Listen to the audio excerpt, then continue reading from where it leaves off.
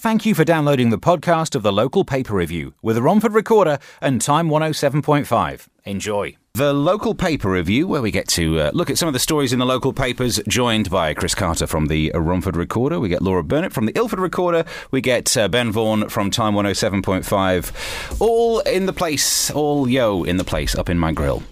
So before we get into the news, let's do the little roundup. Chris, good Christmas, good New Year? Yeah, pretty good, thank you, Steve. Yeah, very good. Glad to be back. Working hard, but we did get some days off, so that was quite nice. Working hard or hardly working, or whatever that joke is that people do, eh? Yeah. Both. Okay. Laura, good times? Yeah, it was good. I was in the Lake District, which was pretty wet, not as bad as I was expecting. Well, the Lake District sounds like it's going to be wet, doesn't it? Otherwise, it would just be called, Valley District. Yeah, there were a few more lakes than normal, I think. Okay. But no, it was great. We were quite lucky with the weather. Lots of walking, very healthy. Different from my usual Christmas, sat in front of the telly eating chocolate. So I suppose if you get like a big flood in the Lake District, it's the one place that could probably just take it. Just go, we'll handle this. There's another tourism opportunity. No, it was the gift shop. It was great. I think actually they wanted people to keep coming despite all the floods and everything, because obviously Christmas is a big sort of tourist time for them. So. Yeah, I suppose it is brilliant. Indeed. And Ben Vaughan from the radio station Time 107.5. How was your Christmas and New Year? We've barely managed to cross paths. I know, ships in the night this week. Yeah, but, it was lovely. Thank you, Steve. Good Very times. Nice indeed. So I can't wait. We are back. Seems like ages yours? since we've done one of these. It was all right. It was interesting. Thought I should just ask. Yeah, bless. No one else cares. It's fine. We are very much back. It seems like ages since we've done one of these, where we get to head into the newspapers. Where are we starting? We're starting with the Romford Recorder front page lead this week, and the launch of a major campaign for the Recorder, which is our Mind Your Mental Health campaign, which is a major effort by us to try and end the stigma with regard to mental health, and also lots of other issues with regard to what we're hoping to do. It's in conjunction with Havering Mind, and this is we're going to run the campaign throughout the year. So this, I think there was an episode of this previously where we did mention something about mental health. Obviously, it's not been solved since then, has it? You're right that the stigma is one of the bigger problems to do with it, isn't it? That the society just has less sympathy than it should do because it's judgmental, and it's not judgmental about, you get a bad back. People go, oh, bless. It does. One of the things I mentioned in my editorial comment in the paper this week was that if you think of cancer, in the old days, people didn't even say the word cancer, did they? They said the big C, didn't they? They said, I've got the big C, or they may not even mention it because there was a stigma surrounding cancer. But I think that's gone now because of, I think because recovery rates are better, more people are recovering, and also there's more understanding of cancer. It's not so bad as it was, but I think mental health still has that stigma. There's an interesting thing in NLP where you talk about your identity or your behaviour and all that lot. And if you break your leg, no one ever considers that to be part of someone's identity. It's just a thing that's happened to them. If you have a mental health issue, people take it on as someone's identity, don't they? People project it onto them. Even as yourself, you'd think, oh, this is part of me, which makes it part of your identity. Maybe that's something, maybe it goes to that level of detail where you've got to separate it out. It's something that happens to people, not an actual identity trait. Yeah, absolutely. And I think what we're trying to do is A, sort of try and make sure people don't feel that way. And also we want to make people aware of the services that are there, because there are good services there, although it is considered to be the Cinderella service of the NHS. Yeah. And I think although there's been great strides taken by the health bodies in that, and in the Romford Recorder this week we have our investigation unit has actually gone into what facilities there are, and it is improving, but at the same time there's still a lot to do. Yeah. So, Laura, big question time again. What can be done? What is being done? I think it's really important, and as Chris has mentioned, it's something that we're all much more aware of that we have mental health. Everyone has mental health, whether it's good or bad, and also that it's not something, like you said, it doesn't mean that it stops people. You can recover from it with the right help, the right support. You can have a job, you can have a family, and also the fact that it's not something that's kind of segmented, it has an effect on, you know, mental health issues have an effect on all sorts of areas of life. So I think that there's a lot more awareness. I think that with this campaign, one part of it is going to be championing and telling the stories of people who have suffered with it and have recovered, and sort of how they've used the services offered by Havering Mind and other places. But it's quite... Actually, there's a case study in this week about a lady who first began to feel unwell 25 years ago. And she says that, you know, it wasn't that long ago, but just how much things have changed since then. She never heard of depression or anxiety. And I think, as we talk about kind of, if you've got a broken leg, you know there's something wrong, you go to a doctor, they know what needs to be done. Whereas with mental health issues, you might not even recognise it yourself. You might know that something's wrong, but you don't know what. And the same with other people not being able to see it. And it might take a bit of time to find something that helps you recover, but it is possible to do that. And I think that Havering Mind are really keen to promote the services that they've got to help people. Because, I mean, this seems to be such a big thing in terms of part of the solution is about awareness, is showing people, you know, the good stories and the positive angle. I wonder if social media, I'll bring you on this as well, Ben, social media, these days we all just project our lives as a fantasy. Because, you know, oh, look at every single amazing meal that I'm eating. Oh, life's so happy. And it's not often that you would go, I just had a rubbish piece of toast. What a terrible day. And so if you are someone who has issues with mental health and you see the world around you maybe more as being filled with the joy, because there was a thing on Channel 4, one of the Chris Brooker things that he wrote, where they use your social media to recreate a picture of you and everyone looks more attractive because you only post the attractive pictures.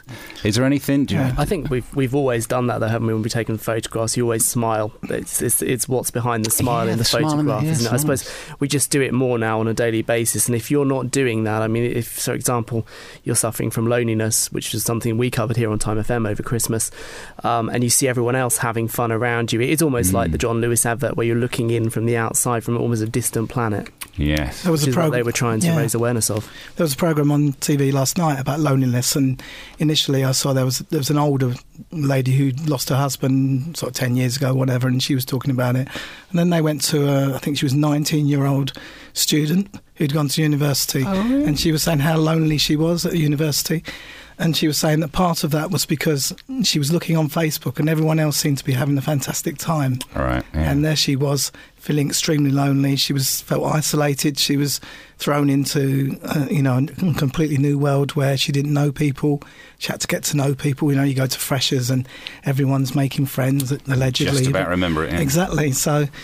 I mean, all of these issues are issues that we will be dealing with, and it is such a wide subject. But hopefully, over the year, we can sort of focus on a lot of these things. And what's the campaign doing right at the moment? What's in this week? Well, in today's we have the launch, just explaining exactly about it, and we're also encouraging people to sign a pledge, which is on our website, with various parts of the pledge, which I won't go into. But if they go onto the website, they can see them. Mm-hmm. Also. Oh, you'll love this, Steve. I think as you like Twitter, don't you? But on Twitter, we're asking people to hold up hashtag iMind. Oh yes, just in support. We can do this, yeah. In support of the campaign. Get as many people in Havering as possible to do that, and all of the staff have done that at the moment. Right. It's just another way of actually supporting and hopefully make sufferers of mental health feel that they're not alone and feel that they have got people supporting them. Can I take a picture of like a meal I have in a restaurant with a little iMind written in front of it just to show off the nice food I'm having? Is that making it worse or not? I think that might... be a little bit. Okay, we won't add that to the list. Brilliant. So what is story number 2 that's on the way? Story number 2, just a little clue. It's more funding difficulties in Redbridge. Into story number 2, what have you got for us, Laura? Right, so this is our Ilford Recorder front page this week. The Redbridge Council have published their initial spending proposals, which are going to Cabinet on Tuesday, and the standout proposal that we could see is to cut the current grant to the Kenneth More Theatre. It's not necessarily a surprise, but it brings back that debate again about what councils should be funding. Yeah. Obviously this is a very, very important artistic outlet. It's fantastic theatre. It's been there for 40 years, and it's just raised the debate. The Friends of the Theatre, the governors who we've spoken to this week, are obviously very disappointed, but the council have said that basically it's just the way the world's going, it's the way funding's going with their cuts from central government. Very difficult times, very difficult decisions that have to be taken. So this is the KMT have been threatened with losing their grant for probably about the last 15 years. Oh, right. So it's regular territory. So it's regular territory, and I think we've probably had at least 3 front pages on it before. Do you copy and paste or write a whole new one? Paste. No, of course not, Steve. But it's, I mean, in some ways it is, as Laura says, it's understandable. This is the world we're living in now, when the arts seem to be the target of most of the cuts at the moment, and you can kind of understand that, can't you? That either theatre or social services care for children and elderly people, but at the same time, I think Redbridge and also Havering, if it lost the Queen's, would be a barren place, I think, without their arts venues, really. That's true. Ben, you're a practical man. What should be cut if you're in charge of making cuts? Well, we've spoken to the leader of Redbridge, Jazz Athwell, on a number of occasions about cuts, and his favourite word is salami slicing, and he said that's all he's doing really, is because they're trying to keep the core services. So what does that mean, though, salami? So there's thin slices, and you're taking thin slices off of a lot of different things. Yeah, you're basically, it's getting thinner and thinner because there's less and less to cut, because without affecting the core services. And then there's that argument, isn't there? Are arts, the arts, are they necessary in this tough climate? In terms of when you're left, I would argue that absolutely they are, and probably just as important as sports facilities. Yeah, but then, just a few moments ago we were speaking about how we're living in a world where we need to be addressing issues of mental health. You don't want to take any money away from them, and they're underfunded, the Cinderella service, as we heard. But then again,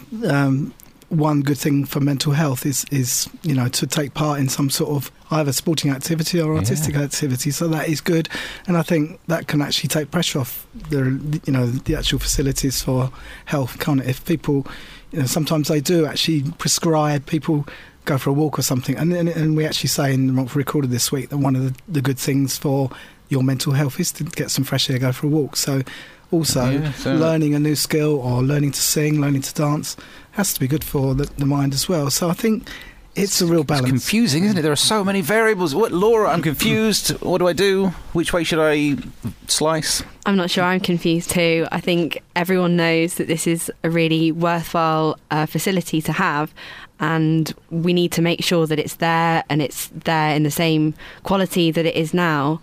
But at the same time, is it the council's job to keep funding that? They have said that they're going to help the KMT put together a business plan so they can become self-sustainable. So I think the marketplace could handle it, though. They're trying to move it just across to the free market, keeping business effectively buoyant, is the presumption that it actually is viable. Exactly, and especially with things like Crossrail coming into Ilford, it's going to make it even more accessible for residents to go into London for entertainment. It's going to be, there's a lot of competition there.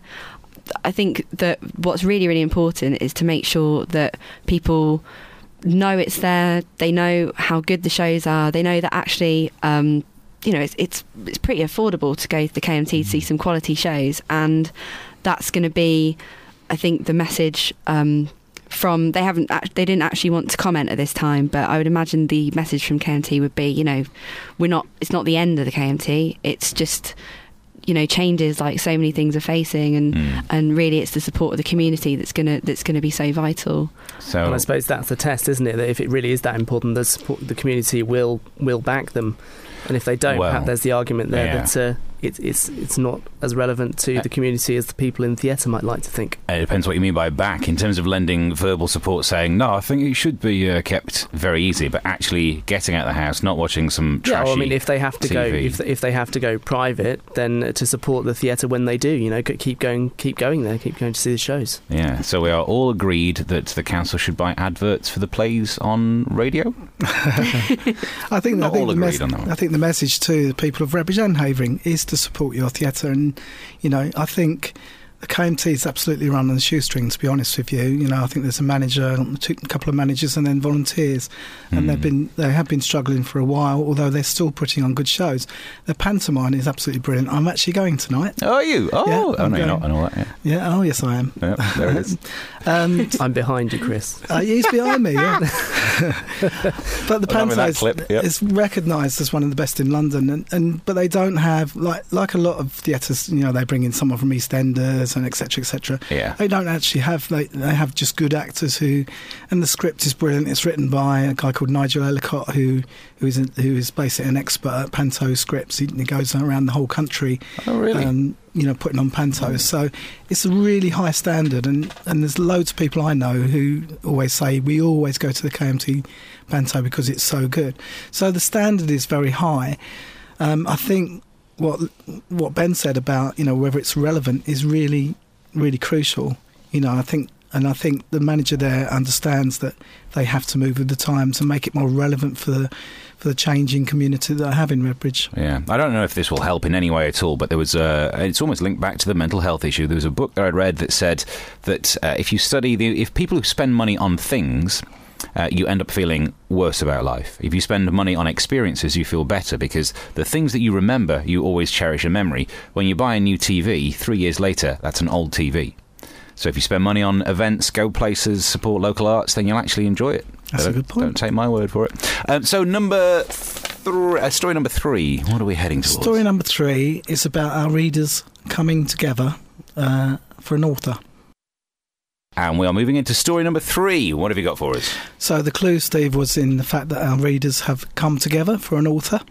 Just a little clue for you there. Mm-hmm. Basically, there was an author who put an appeal out through our paper for any fans of the Beatles who attended the concerts at the Romford Odeon in 1963. They came twice to Romford, which apparently was quite unusual.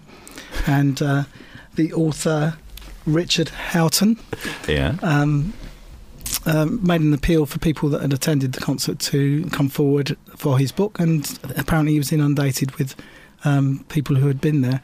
And it's quite interesting, some of the things they've come out with, isn't it, Laura? Yeah, it's quite interesting reading. The story's on page 3 of this week's Romford Recorder. Oh, that's a good point before we move on. In terms of page positioning, I've not even asked yet, have I? Higher or lower than a 20? That's all I need to know. I think it's lower, Steve. Lower than 20. Lower than a 20. I'm trying to remember.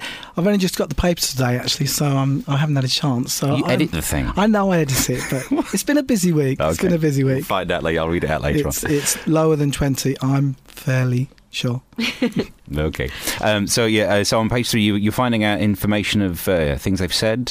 Yes, we've got some. Apparently, the stage was covered in jelly babies thrown on by girls in the audience. I'm not quite sure what the relevance of jelly babies was. I don't know if the Beatles were big fans at the time. What happened was that they were in a press conference and they said, we really like jelly babies. Oh. So, of course, that was the key for everybody to throw jelly babies at them, apparently. They must have afterwards thought, oh, hey, all right, we should have said we like Porsches. Like that. Was that a Manchester accent? Well, it was Manchester, wasn't it? You're right. You're quite right. I missed. Next town along. It wasn't the Beatles. It was Oasis, was it? Yeah. Oasis. What's Liverpool? Let's not get into that. So, has that ever happened to you? Because you have local celebrity status to get things thrown at you. We've had Snickers bars thrown at us in the last few weeks, actually.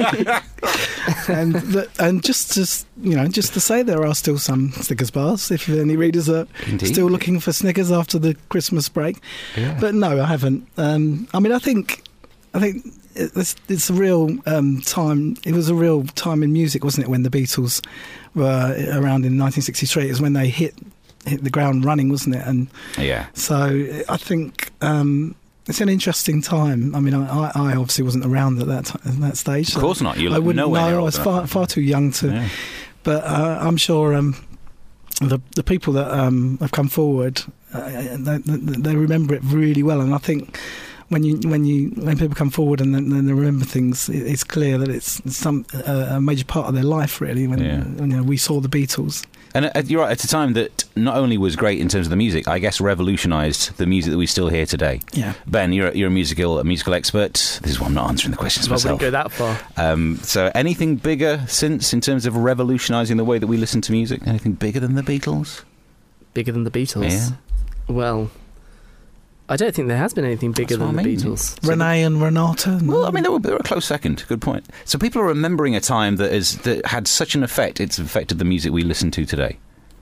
I think it's great. It's beautiful that they have those memories. I think Pink Floyd were pretty influential as well, though. They obviously weren't as... The hysteria wasn't there like it was with the Beatles, but... Did they get Jelly Babies? I would say that they were very influential. I'm not an expert, but I think what might have happened with the Beatles that was so revolutionary was that because they were kind of almost forced off the stage, forced out of performing live, back into the studios, they obviously went off to India, and what they created was so different because they'd been in the studios and doing different things. And I guess that's sort of what maybe changed, was that artists, it was less about kind of live performances and more about kind of what, the records and artwork and the old LPs and that kind of thing. I think they gave up on live performances because of what one of the readers says there, that she said she went to the concert and just screamed and wondered how they ever heard the music. And I think that's why the Beatles gave up touring, because they couldn't hear themselves play because the screaming was so loud, and so they gave up performing and then went to the studio. But I think with the thing with the Beatles, and I think we mentioned this the other week actually, is that they probably were the first manufactured band, although they had incredible talent with Lennon and McCartney. Brian Epstein did actually create them. He created the style, didn't he? Initially, when they went to Hamburg and when they were in the Cavern, they were in leather jackets and I think they all had different hairstyle. He created the Beatles hairstyle. Like the boy band have had to pre-run to a exactly, boy band. And the suits. He created an image, but obviously they had the talent to go with it. Yeah. I think that's the first time that you actually had a manufactured band with all the style that goes with it. So you've effectively got your three stages. You're going off to Hamburg and putting in, as Malcolm Gladwell calls it, like your 10,000 hours to achieve like competence, and comes back with an ability in that genre. And then you get your manufactured stuff, which has an effect today that gives us all the boy bands, and then they get sick of the boy band status and then go off and actually produce really good music. That seems harsh. I do like I Saw Her Standing There. But the later stuff that was a bit more artistic, they've that's reinvented the thing. three things. Yeah. Without that platform to obviously get together, go off, become famous, and then have that freedom and the money and everything else to go with it, to really become those amazing songwriters that they did and put together those incredible albums, like the White Album and the later stuff that's and Sgt. Pepper and all that really, really creative, incredible kind of groundbreaking music. And you listen to, what was it, their first album came out, 62, 63, last album 1970, and just like such different music. I mean, it's no surprise that people still listen to them. I think, I don't know if I'm allowed to say this on the radio, but I know that they've just come onto Spotify, and that's kind of so much excitement about the Beatles. They're still kind of seen as just this incredible force, really, and everyone still talks about them. So thought you were going to swear. I was wondering, yes, please say Spotify. So to wrap this up then, best gig you ever saw, Chris? That's really tough, actually. I mean, some gigs that sort of stand out in my head. My first gig was Hawkwind in Harlow Town Park. Beautiful. which was quite incredible. And they used to have a dancing girl at the front. I think her name was Sonia or something. You even know the name. Wrote a lot of letters to her. I was about 15, I think, and it was just it's just a weird gig, and I can't remember what the music was like. It was pretty, apart from Silver Machine, is it? I think they had. You weren't there for the music, let's be honest. But yeah, that's probably the one that stands out for me. Laura, best gig? Oh, I don't know. I can tell you what my best gig of last year was seeing Kiss at Download, and they were just like I'm not really a massive Kiss fan, but I got given Gene Simmons' autobiography for Christmas because of going to this gig, and they were just, I think they're all in their late 60s as well, and some of the things they were doing, there was like zip wires, there were, the stage going up and down. It was mad. There was flames everywhere. And I know that Motley Crue as well, another band that like all these, I think Tommy Lee's drum kit I didn't actually see. Oh, did I see Motley Crue? I think they were at Download as well. You can't remember. But they didn't do this at the gig, and the drum kit went upside down and he got stuck. This is last week, I think. Did you see this in the news? But best gig of all time. Oh, that's a tough one. I love Pulp, so I'd probably say seeing Pulp at Glastonbury. Nice, Pulp. Which was a surprise gig, and again, they had their time, they came back and they still got it. Same with the Rolling Stones a couple of years ago at Glastonbury, obviously of the same era as the Beatles. But you're now listing all the gigs you've been, or just after one, and then that's it, just those three. Ben, I'm rephrasing the question. Have you ever seen Kylie? Because that'd be your favourite gig, wouldn't it? I have seen Kylie. It's not my favourite. She was very good. She's amazing. But to sum up sort of how eclectic my music taste is, I'd say my two favourite gigs were, first one was Muse in Manchester. I saw them at the MEN Arena when it was what it was called back then, for the Absolution tour, and they were amazing. And the other one was Lady Gaga at the O2. Beautiful. You've got the full range. You like theatrics. That's I love it, yeah. Absolutely. But Kylie is still pretty good. If you're listening, Kylie, don't be offended. So thank you very much. Excellent. She was. Let's do it next week. Can we just have a Kylie chat? Can you do a story next week in the newspaper about Kylie so we can talk about it? We can try. Did she ever come to Romford? Only very much like the Beatles, only twice. Oh, okay. Once on the way up, once on the way down. Was it once she once walked through Liberty, was it? Maybe. So thank you very much for joining me. Oh, look, there she goes. It's the second time she's on the way down. There's the local paper review, Chris Carter from the Romford Recorder, Laura Burnip from the Ilford Recorder, Ben Vaughan from Time 107.5. Thank you very much. Thank you. Thank you. Thank you for downloading the podcast of the local paper review. Listen to the next one live, Friday, 2 p.m. on Time 107.5.